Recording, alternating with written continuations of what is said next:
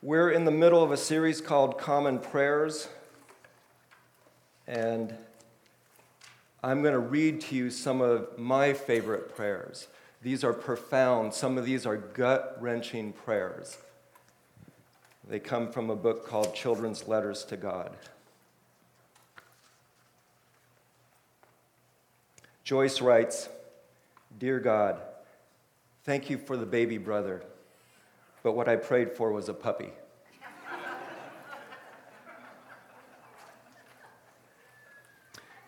Denise wrote, "Dear God, if we come back as something, please don't let me be Jennifer Horton because I hate her."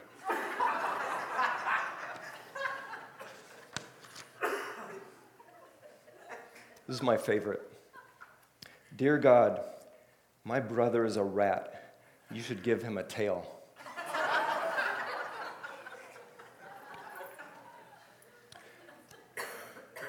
Peter wrote, "Dear God, please send Dennis Clark to a different camp this year."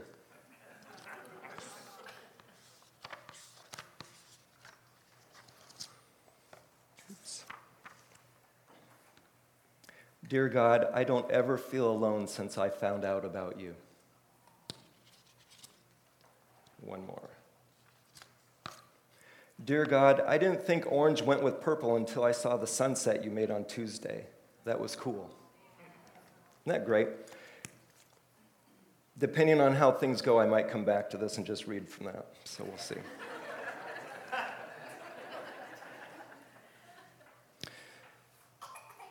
Once there was a pastor. He was a pastor to a new congregation, and the first Sunday his message was, "Love everyone." And he got some good feedback. People said that was well delivered, they liked it. Second Sunday came, and he gave the same message. And he didn't get the same response. People thought, well, maybe he's nervous. Maybe he doesn't realize he gave us that message last week, so they just let it go. Third Sunday, he gave the same message. So the board got a little concerned, and they called a special meeting, and they invited the pastor to the meeting. And one of the board members said, "Pastor, you've given the same message 3 weeks in a row. Don't you have any other messages?" And the pastor said, "Yeah, I have lots of messages, but I'm going to keep giving this one until we start doing it." I say that because as I was preparing this message, I started thinking, I wonder when I spoke 2 years ago, I wonder if I'm going to say anything that I said back then.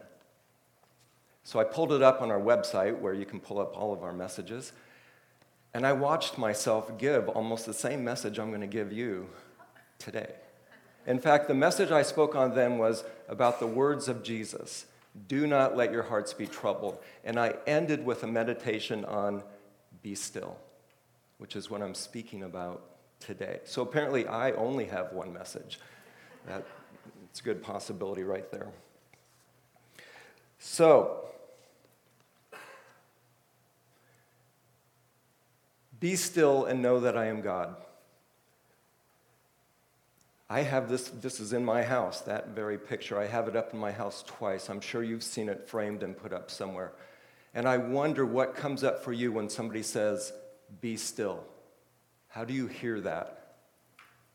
As I've asked people in the past couple of weeks or said to them, I'm going to be speaking on being still, I had a variety of responses. Some of them were, "Yeah, that'd be good in my life, but it's not possible." Or like, "That'll happen later." Like, being still isn't for my life now. Which makes me a little sad because I think, well, maybe being still is meant for our life today. And I wonder how people hear it. Like, have you ever said that to your children? Be still? And how did that sound, do you think?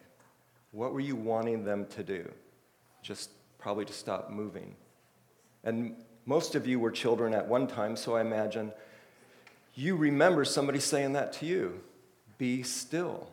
And so then when we read it in Scripture, it almost comes across as, oh, that's that thing that somebody told me to do. So we're going to look at that a little bit today. You'll find this, if you're using the Bibles that you will put your hand up to get. It's on page 393. It's on the first column, 2/3 of the page down. That's where you're going to find it. If you look at it in your Bible, I'm not sure where it is.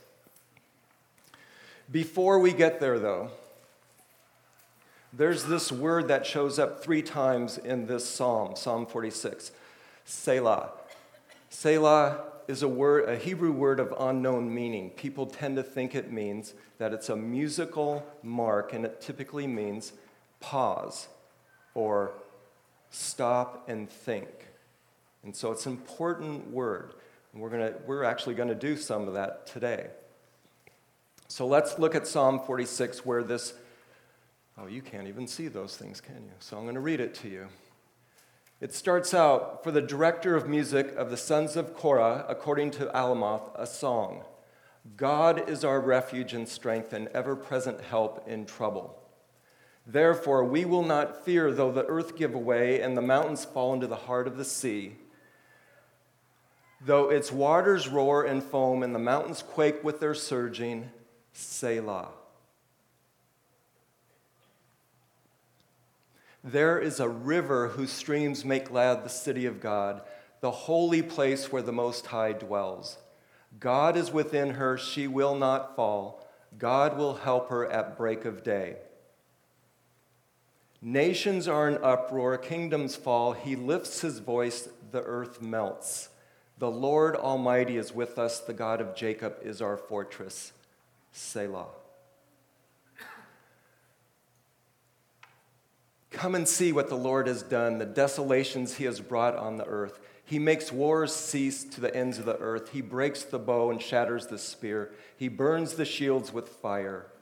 He says, "Be still and know that I am God. I will be exalted among the nations. I will be exalted in the earth.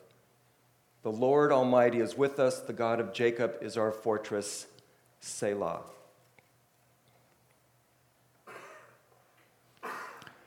So, as I began to read this and study it, the impact of the imagery was huge.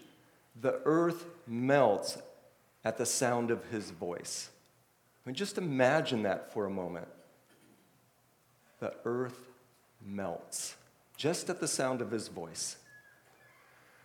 So, as I looked into it, the beginning of this says, there's some directions here. For the director of music of the sons of Korah, it's a song. So this is a song that we're talking about.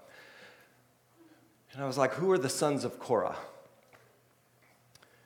And because we all have access to the internet, we can find these things out pretty quickly, right? You don't have to go too far to find that out. So the sons of Korah wrote 11 of the Psalms. They were somehow connected with the service of song and worship. So that's important information, but it still doesn't give us enough information about who are the sons of Korah. So we're going to go back to Numbers. It's on page 92 if you're using the Bibles that we've passed out. It's called Numbers, so obviously there's going to be a lot of numbering. That sounds pretty boring, right? Not the greatest title of a book where you jump out and go, I want to read Numbers. So that's where we're going to go. Chapter 3. And what we find out is that the Israelites have left Egypt because they were oppressed. So they're doing setup and tear down just like we did for years, right? Just like we did. Except it wasn't quite so much like us. But that's what's happening. They're in the desert. Nathan spoke not too long ago about houses. He talked about how God lived in a tent. So that's where we're going back to. This is what the tent looked like. All the Israelites were in a tent, but they had to set this up wherever they went. So you can see this is a modern-day version of it. They've tried to recreate it. You can see there's a lot of things that go into this whole tabernacle. It wasn't just like, we're going to set up tent and go camping. They also were responsible for setting this up. So, jumping ahead here. So Moses had to organize this, so he took the sons of Levi. There were 3 tribes. There was, say this with me, Kohath, Merari, and Gershon. That's good, because now I don't want to be the only one mispronouncing all those names. Now you've all joined in with that. So he specifically gives them all assignments. He says, you have responsibilities of this, you have responsibilities of this, because they had to move the tabernacle wherever they went. And so in chapter 4, he takes the Kohathites and he says, your responsibility is the most holy things. The most holy things. So it's the things like the bowls, the lampstands, the lamps, the utensils, everything that was used inside the Holy of Holies, they were responsible for.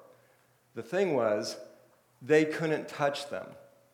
They couldn't look at them for a moment or they would be dead. Well, that went pretty quick. They'd be dead. So imagine that. You're responsible for moving this stuff, but you're not able to see it or touch it. I wonder what that would bring up for some of us. If there'd be like, why? Why can't I touch it? What's wrong with me? So they had to divide up each of the tribes how they were going to transport it.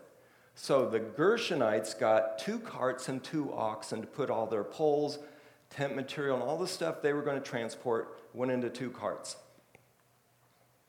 The Merarites, they got 4 carts and 2 oxen to haul all their stuff wherever they went. So the Kohathites, they have to be thinking, they got 2 carts, they got 4 carts, we're hauling around the most holy things, so certainly we're going to get maybe a van, right? Because we've got the most holy things. So carts, we've got a van, right? And the answer to that is no. No van, no carts, no truck, no oxen, nothing. They're going to carry it on their shoulders. Imagine that. When we made our little transition to this building, if Nathan said, okay, we're going to haul everything over there, who's got trucks? And then, well, the stuff that you're going to haul, you carry that. Carry that stuff over to where we're going to be. That was the message they got. So their doing tear down and setup is a little bit different than our tear down and setup, and that can wear on you, right? So it's actually, imagine this. This is how they knew when they were going to stay and when they were going to go. It was depending on the cloud. Not the cloud that we all talk about nowadays where you store things. This is a different cloud. This is a cloud that if you woke up in Lincoln today and the cloud was here yesterday, but you woke up today and it's in Sacramento, guess what you're doing? You're packing up, putting everything in your carts, and you're walking to Sacramento. Except the Kohathites, they're walking with something on their shoulders, right? The most holy things. And then if the cloud the very next morning is in Placerville, you load up again and go. If it then ends up in Nevada somewhere out in the desert, you might end up camping there for months, maybe a year, and you just stay. I don't know about you, but when I'm following directions, I like to know what's next. Not, well, wherever the cloud is. So what would that require of these people? A lot of faith, right? Not only faith in God, but faith in Moses and Aaron, that they're really listening to God and doing the right thing. So they have to carry it all on their shoulders. What do you think people do after a while? They get tired, and they start to complain. So in chapter 11, verse 1, it says, the people complained about their hardships. God's response was, fire from the Lord burned among them and consumed some of the outskirts of camp. I mean, God wasn't fooling around in the beginning of this journey. He's like, you complain, I'm going to send down some fire, just on the outskirts, just to get your attention. Chapter 11, verse 4 says, the rabble with them began to crave other food. And we come on, we got some rabble in here, right? Amen. They crave, some of you crave for other food. The Israelites were saying, they started wailing and said, if only we had meat to eat. Like that. Amen. And the Lord became exceedingly angry.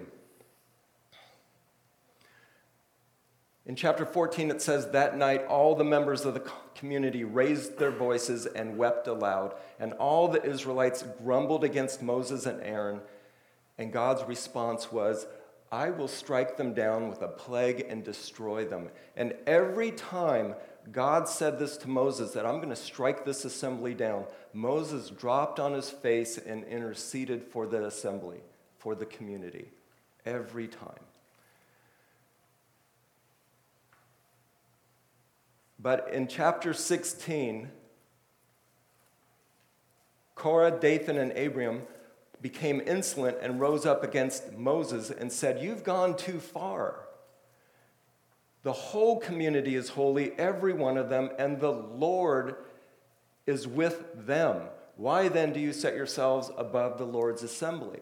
So, only we can touch these things, and not you. Only we can look at them, not you. And they started to complain, like, wait a minute, we're holy too. We should be able to touch and see. So what they were doing was grumbling and complaining, a total lack of humility and trust.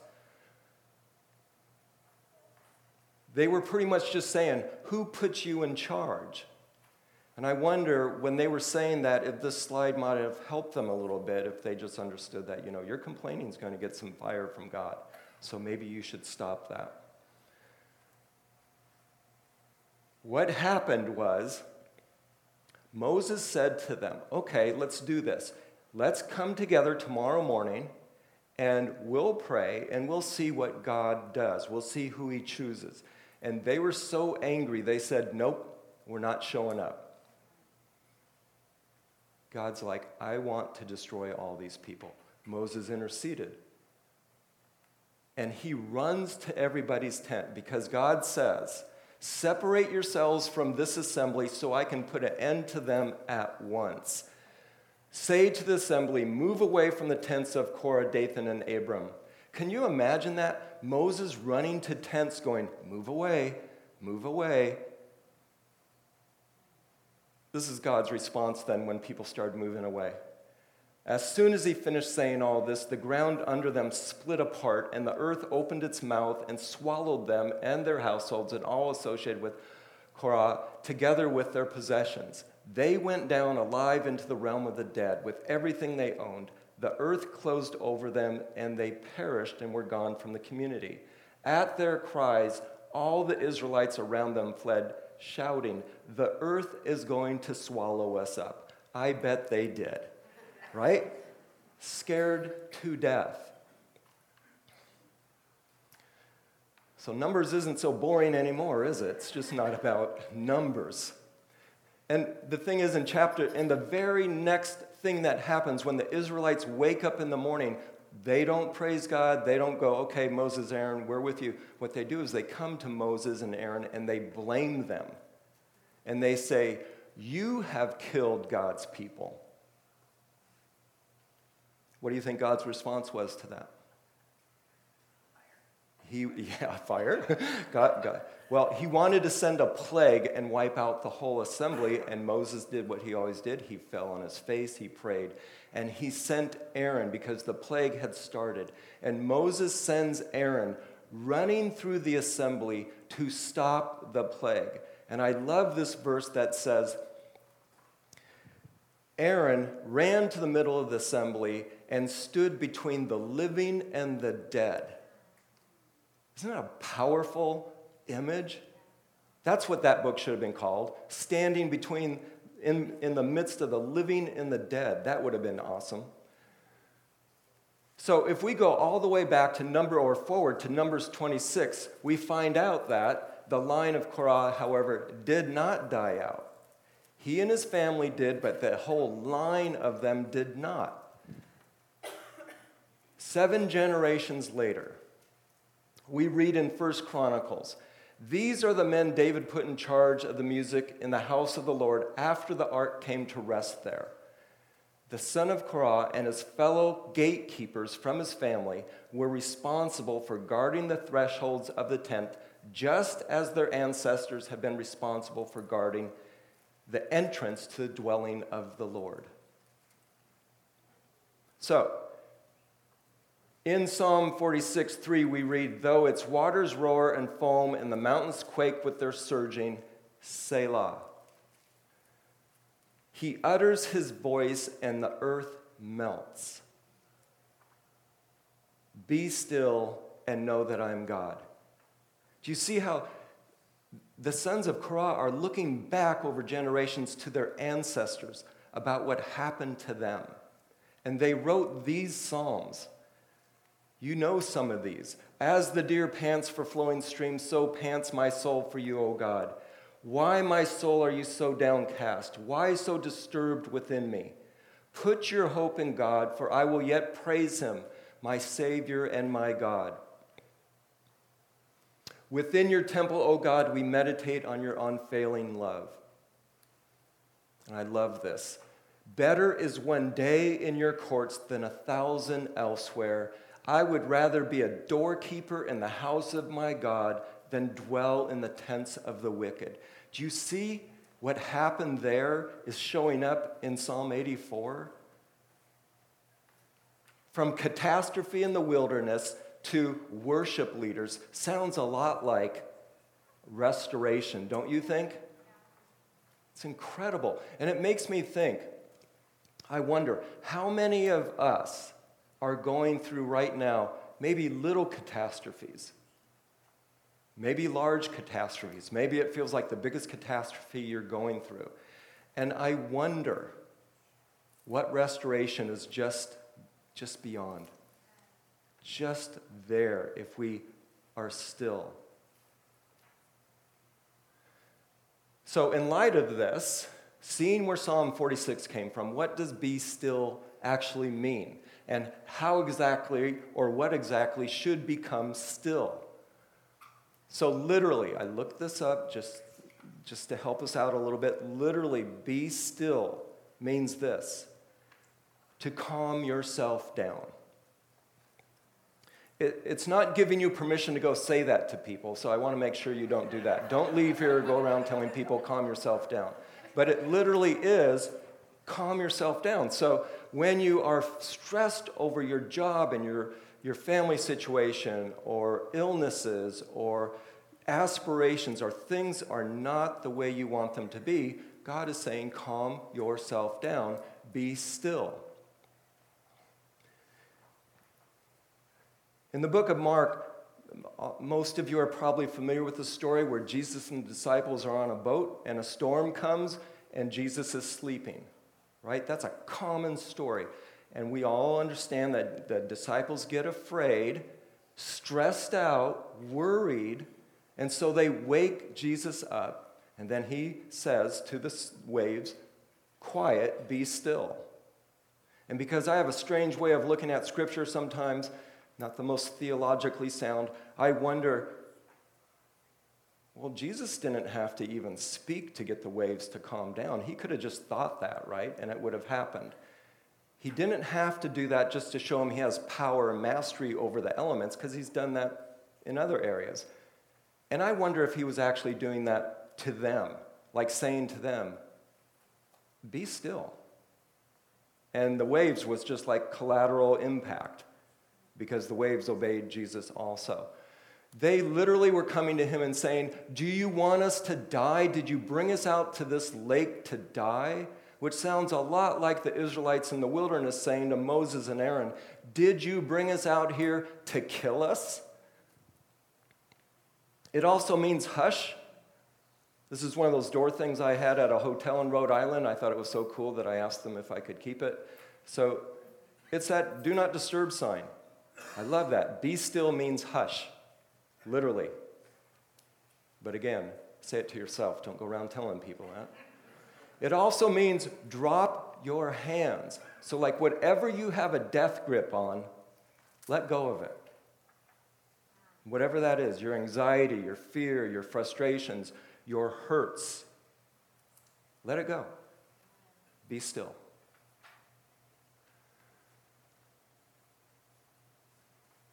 It also means it's addressing murmuring, because this is what they were doing. They were murmuring out in the desert. Some of you know how to do this pretty well. I think I do this. So it literally means stop and be still, because there's always this if you keep murmuring. And we don't want that, right? So how? It wouldn't be enough just to say, go be still. So how can we become still? So I'm going to share some things that help me, but these are not the only things. These are for me that I'm sharing with you. You could certainly try them, but it's on you to find something that works for you. So the question becomes, how will we be able to become still in moments or days when we least want to be still? Because just when you're relaxed, you don't need to be still. It's in the moments when you really don't want to be that you need to be. So, this idea that we become what we practice. So if you practice, you put a lot of effort, or no effort, just a lot of time into being anxious, you become anxious. If you put a lot of time into being afraid, you become afraid. So you become what you practice. And many of us have a lot of voices going on in our head. Not voices like, telling us to do bad things and stuff like that. Not like really bad voices. Maybe we do, I don't know. Voices that say, listen to this. This political party's right. The other one's wrong. This person's right. The other one's wrong. You're a bad person, or you should be afraid of this, or why didn't you do life like this, or why haven't you done more with your life? Are you familiar with some of those voices? Some of those just keep coming at us, and so we have to try to still those voices. That's where you could say, hush, to that noise in your head. So, you can find something like this online. You could type into your phones, breathe, GIF, and this is what will come up. This is one easy way to help you breathe when you least want to breathe, to practice. So you can see, you breathe in, it's a deep breath in, you hold it for a moment, and then you let it out.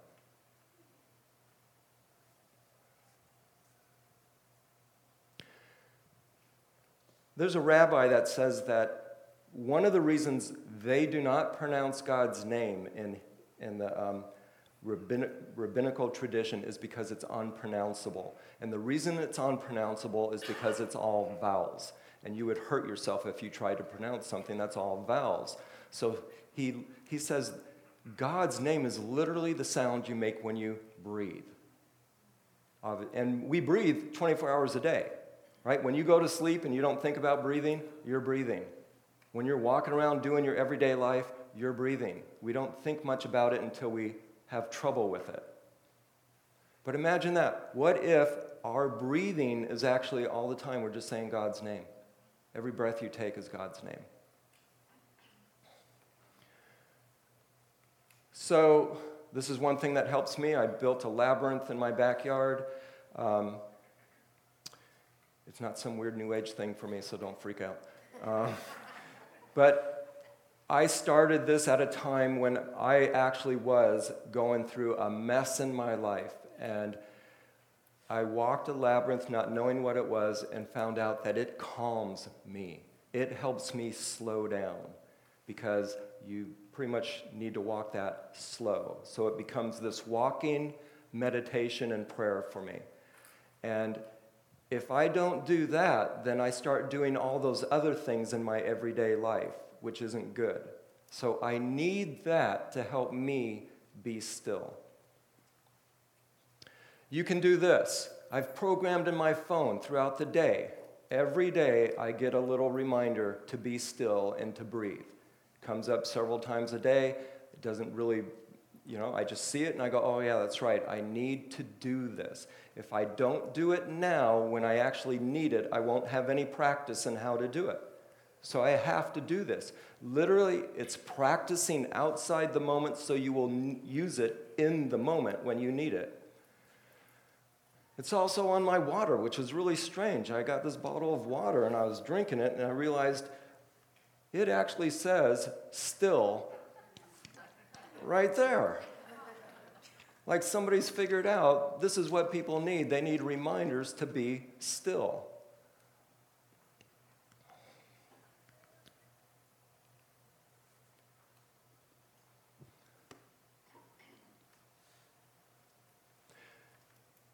Above all else, guard your heart. So these are connected in this way.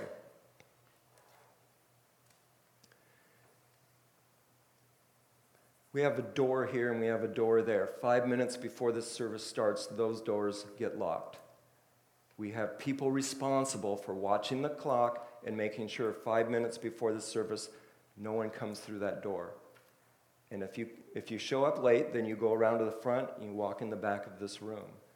And what that does is it keeps the disruptions down, minimal. And you can feel it. Where we were previously in the gymnasium and where we are now, it's quiet. It's still. If we didn't have that, people could walk in and disrupt what we're doing here. And I would propose to you, we need that. We all need that for ourselves. Who's at the guard of your heart? Who's keeping out the news that is like 24 hours a day, bad news? 24 hours a day of arguing my point of view. Who's at the guard of your heart to make sure that doesn't come in? I doubt many of you would leave your front door open and just say, you know what, if you have an opinion, come on in and yell it at me. I'm okay with that. I think they call that Facebook now.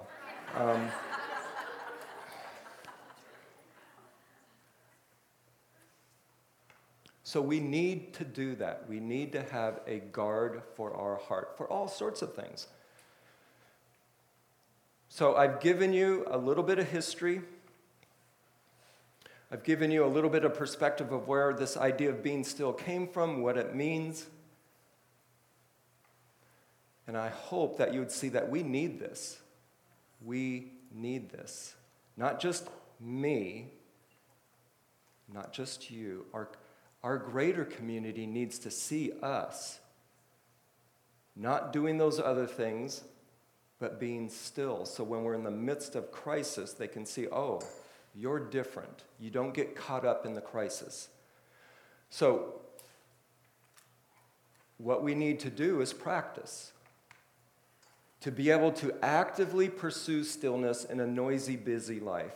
So I'm not trying to encourage all of you to become monks and monkesses, but to go, how can I create some sort of ongoing practice so that in the chaos, it doesn't throw me? So here's one way. I love to imagine this when I have trouble being still, to imagine climbing up into God's lap and resting my head on his chest. Not asking him anything, not praising him for anything. Parents, think of this.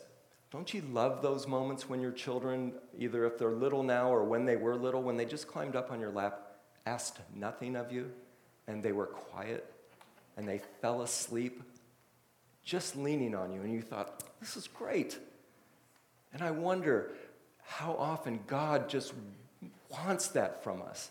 Don't ask me for anything because I'll do that, but don't praise me for anything because I like that too. But just be with me. That's what I want. I just want you to be with me. So, as this comes to a conclusion, here's a key point. A good idea is meaningless without action. This message that I just gave you, meaningless unless you do something about it. I recently spent a couple days with a really good friend of mine on the Columbia River, and I shared with him this message. And my friend tends to get stuck on a thought, and then we just keep talking about it and talking all the different perspectives of it. So it got to a point where the next morning I was like, I'm done talking about being still. But we kept thinking about, well, what about in this situation? How are you still in this situation? What does that mean in this situation? I would hope that's what happens to you. That this week you go home in your everyday life and you think about, how should I be still? Does it mean I stop complaining? Does it mean that I need to just be quiet? Does it mean I need to let my hands drop and let go of something? That would be incredible. I'm going to end with this peace. We're about to offer the peace to each other. It is not about being in a place where there is no noise, conflict, or disruption. It's about being in the midst of those things and still be calm in your heart. That would be the goal. We need to do things like this to shut the door so there's not too many disruptions, so that we can be in the chaos and still be still in our hearts. And it's hard. Last night I was in a casino. Never thought I'd say it to you. But I was seeing a concert at the theater. And there was noise, bells, buzzers, smoke, the exact opposite of this. And I walked through there thinking, I can't stand being in this place. Everything in here speaks to me about get away. And I keep thinking what I need to keep working on is to be able to walk through there and not have it impact me at all. To be able to hold that sense of calm. It is a practice, ongoing.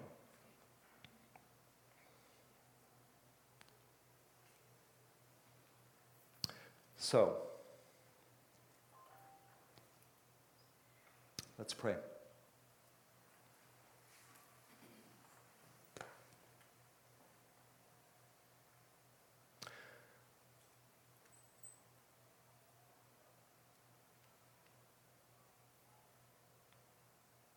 Father God, I pray that as we continue this service and then leave today and throughout the week and throughout our lives, that we would seek to be still so that we would know you,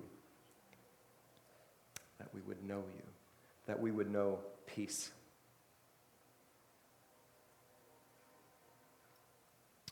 Amen. Stand with me, please.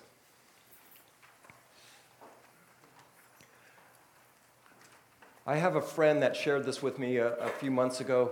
He was asking somebody to give him some advice about next steps in his life, and this person who was counseling him said to him, Bill, you have an embarrassment of riches in your life. It was talking about his family, his job situation, his goals for the future. He said, you have an embarrassment of riches. He wasn't talking about finances. And that just struck me so powerfully. We have an embarrassment of riches.